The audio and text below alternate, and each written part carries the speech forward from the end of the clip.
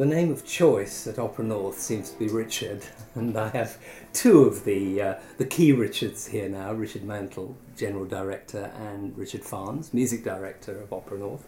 Gentlemen, in times of financial constraint, the bold often get bolder.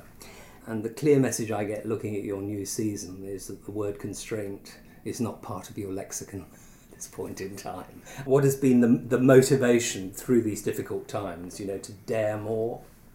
I don't think constraint ever should be part of the lexicon. It's a word that we understand, and it's an environment that we have to learn to live in. We're in new territory. So in that sense, I don't think constraint itself governs ambition. It has led us, I think, to try and maintain the ambition for our repertoire in the company.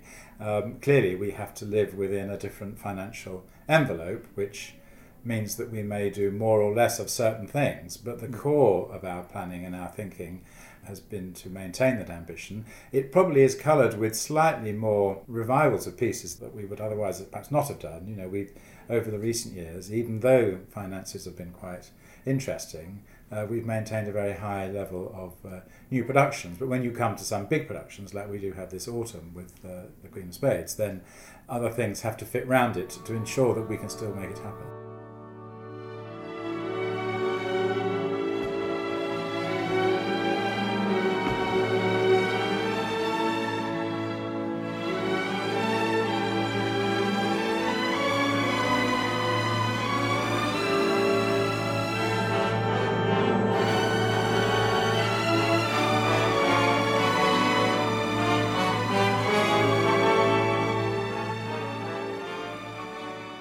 Looking at the season, the three new productions of the season, and we'll also come to the revivals, but the three new productions, Queen of Spades, Julia Caesar, Julia Cesare, and Norma, the first thing that strikes me, these are all operas that contain major challenges in principal roles, and they're not pieces you do unless you can cast them successfully. Let's start with Queen of Spades.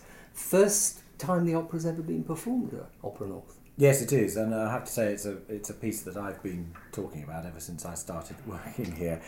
I feel very strongly, unlike some people, I think that it's a very strong dramatic storyline. I think it's the most fantastic, and so does Neil Bartlett, our director, who's a very highly skilled theatrical, dramatically based director. Good storyteller. Really good storyteller, fantastic. And the rehearsals are really exciting, and the chorus love him, and it's going really well. But he's a person of great psychological insight, isn't he? Yes. He's always taken huge risks both in his writing and the things he's directed. The two principals, we have Orla Boylan, company debut, Geoffrey Lloyd Roberts. Now, Herman in the piece is a real tour de force of a character, and a huge stretch for any dramatic tenor, I think, if it's going to work. Yes, it is. And Jeff is beginning to sing it in a way that he's never sung before. And it's just relentless. There's so much of it. And you have a really difficult aria, which he is not transposing down. We're doing it at the original pitch in the very final scene.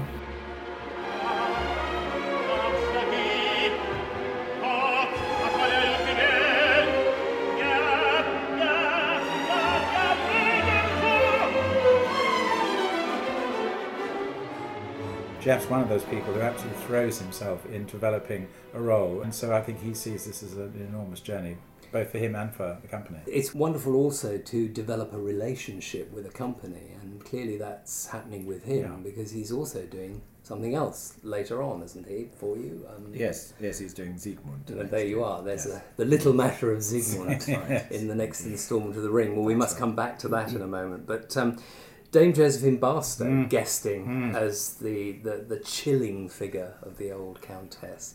It is a scene-stealing role, even though she's got like a couple of moments, really, but that'll be worth coming up for. Yes, we were rehearsing that on Saturday morning, actually. Really? It's very exciting to see. It is, because it's the climax of the opera. It's the sort of central pivot of the whole piece.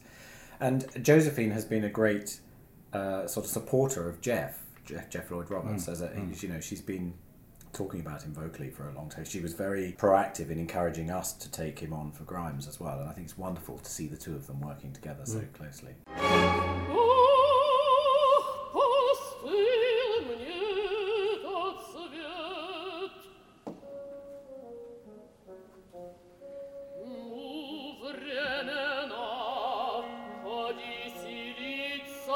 oka mnie umieют, что за манеры, что за тон.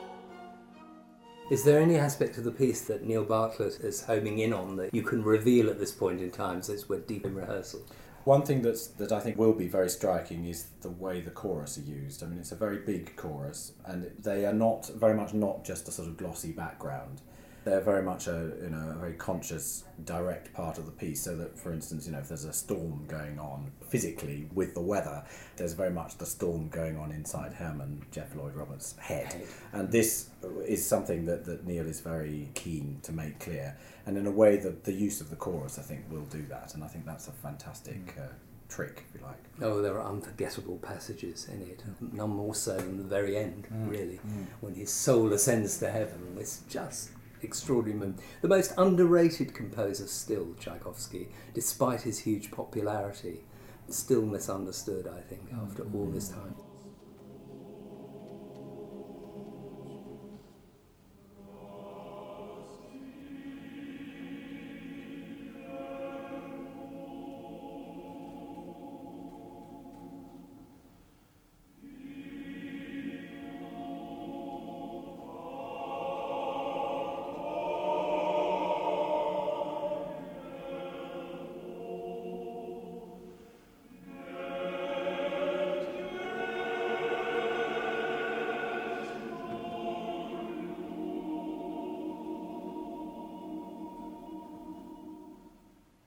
Let's look at one or two of the other operas, Giulio Cesare, where you have Pamela Helen Stephen, who's made huge impression of late. I thought I was astounded by her work at the Young Vic with the NO in Ulysses recently. Yep. And Sarah Tynan, her first Cleopatra.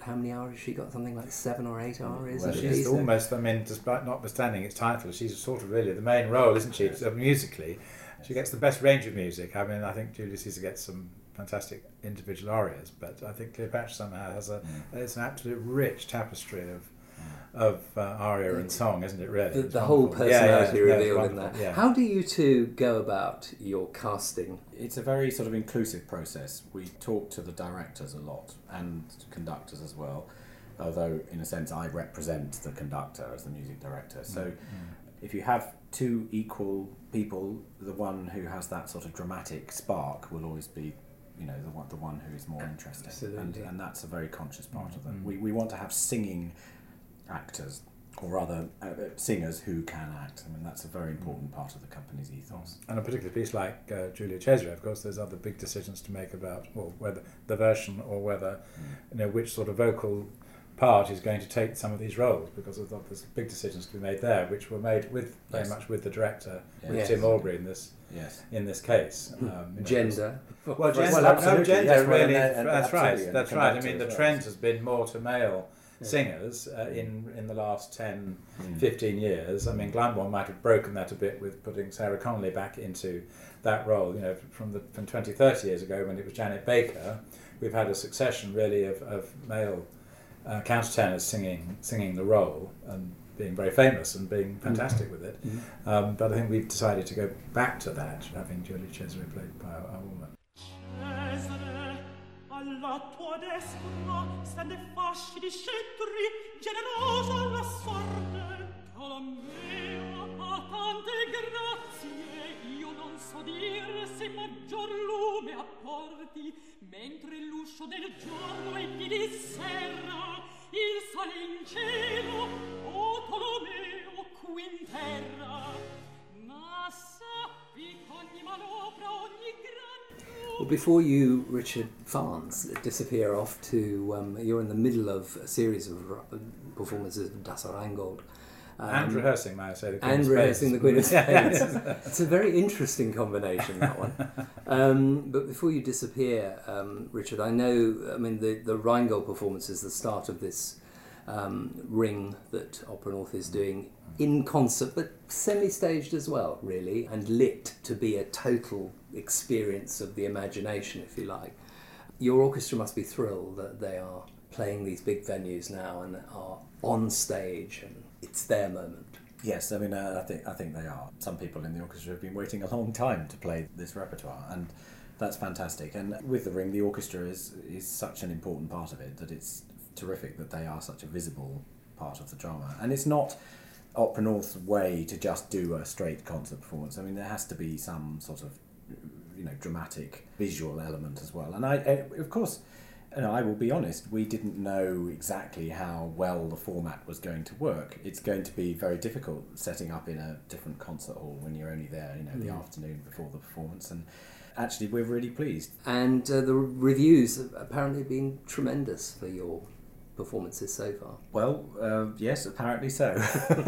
His modesty is he doesn't read reviews, but I'll say on his behalf that Richard has had personally fantastic reviews for this and his reading of the piece. But the orchestra, and actually I think our casting, I think what we've managed to achieve with working with some very established Wagnerian performers, but also a number of new faces doing things for the first time, which I think is part of the excitement of how, the thrill of doing what we're doing, was really paid off, actually. Well, thank you for being with us, and thank you, it's a pleasure. Let you run off to your rehearsal.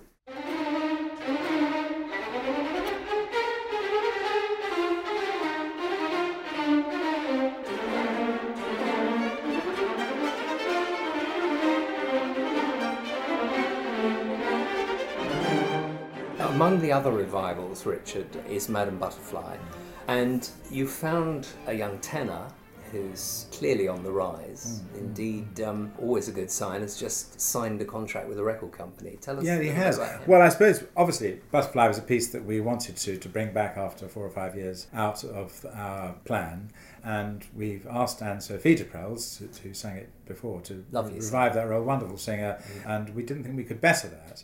But we were interested to see what other new artists are around. Pinkerton isn't, an easily castable role. It has its great challenges. We've found a new young American who we think is definitely going to be on the rise. Noah Stewart is his name. I think we'll be hearing a lot more about him after he's performed with us. So I think he's making his British debut here in Leeds at Opera North, and we'll be on the tour through the autumn. So I think it's a real injection of excitement into a revival, a wonderful revival as it is Tim Albury. Beautiful production. And Pinkerton, of course, an American role. Yes, indeed, an American role. And for a dashing young man. I think I think people will think that he's pretty dashing.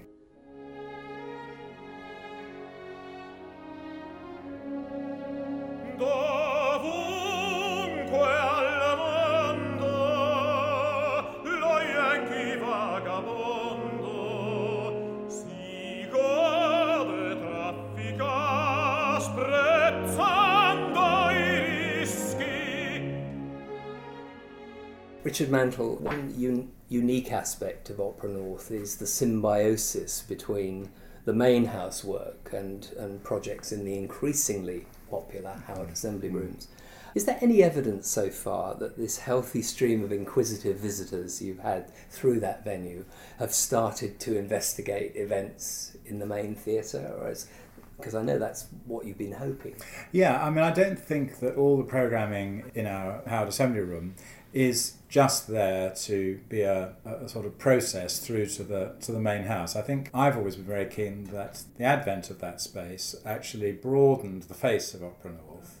We don't sit here planning the programme in there in order to provide ticket fodder for the main house. I think we've managed to provide some opportunity for our core audience to get sort of more, really, both in terms of seeing and hearing singers either that they know well singing in song or hearing people that they otherwise wouldn't get to see on the operatic stage. And some of that programme, of course, is related to the repertoire. I mean, during the autumn this year, all around the Queen of Spades, Joan Rogers, a remarkable recitalist, is coming to give a recital of Russian song as part of our programme around the Tchaikovsky. That's what I mean by symbiosis. And yes, indeed. Really but sitting alongside that, there are jazz pianists and who have nothing to do with the Queen of Spades, of course, and music from other genres and from other countries.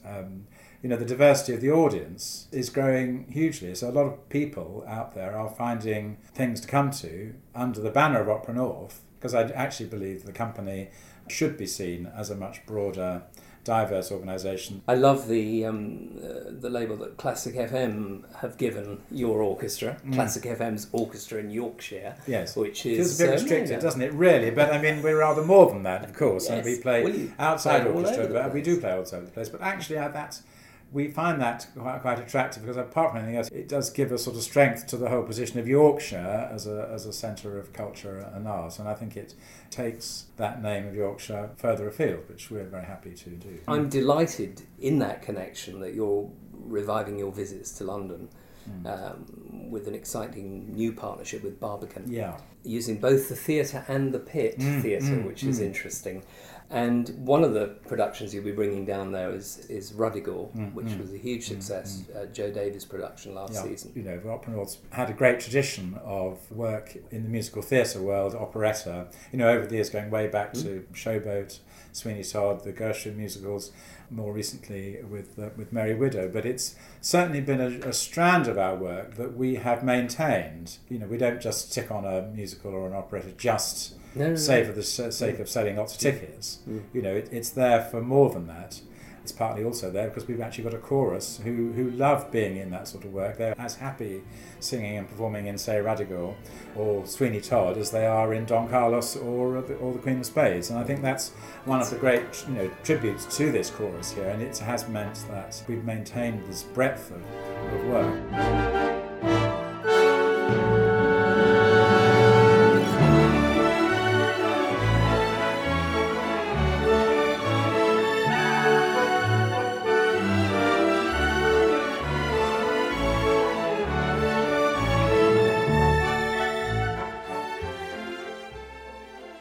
We're allowed, are we not, at this point in time, to talk about one or two of the things that beyond the autumn season, the spring. And the thing that really excites me, because I think it is the greatest score ever written for the Broadway lyric stage, is Carousel is coming to Opera North. Part of this is thinking, well, actually, let us do something that we know we do really well. And maybe out of this comes, a financial benefit in terms of, more commercial revenue attached to a venture like that, and that's how it's being thought about. And we're still maintaining the full-time nature of the organisation. Everybody's got work. In fact, next spring, I think we'll be about the busiest we've ever been. So thinking about the musical theatre world, Carousel is one of those that does really require proper singing. Every role counts from a vocal point of view. Yes. It's not like, say, My Fair Lady, which is another wonderful piece, a piece that we've had sort of on a potential list and probably still do, but it's only about half of those roles that really need serious singers, and then not just serious musical theatre singers, serious operatic singing. We don't want this with people singing down a microphone. We want people, the audience to enjoy it as a sort of as a real oral experience. So, if you look at it, you look at the orchestration that the composer put in. It was one of the largest orchestrations for a musical theatre piece ever. In its original form. In the original form. I mean, they talk about having 22 string instruments. Well, that's unheard of in a Broadway or a West End theatre, probably going back, 15 or 20 years. They don't, it's all half electronic and rather thin orchestral sounds and all that sort of thing. And, here we are sitting with a fantastic orchestra. We'll play that really, really well. We can give it full orchestral, musical, vocal value. That's where we've gone down that route. Excellent.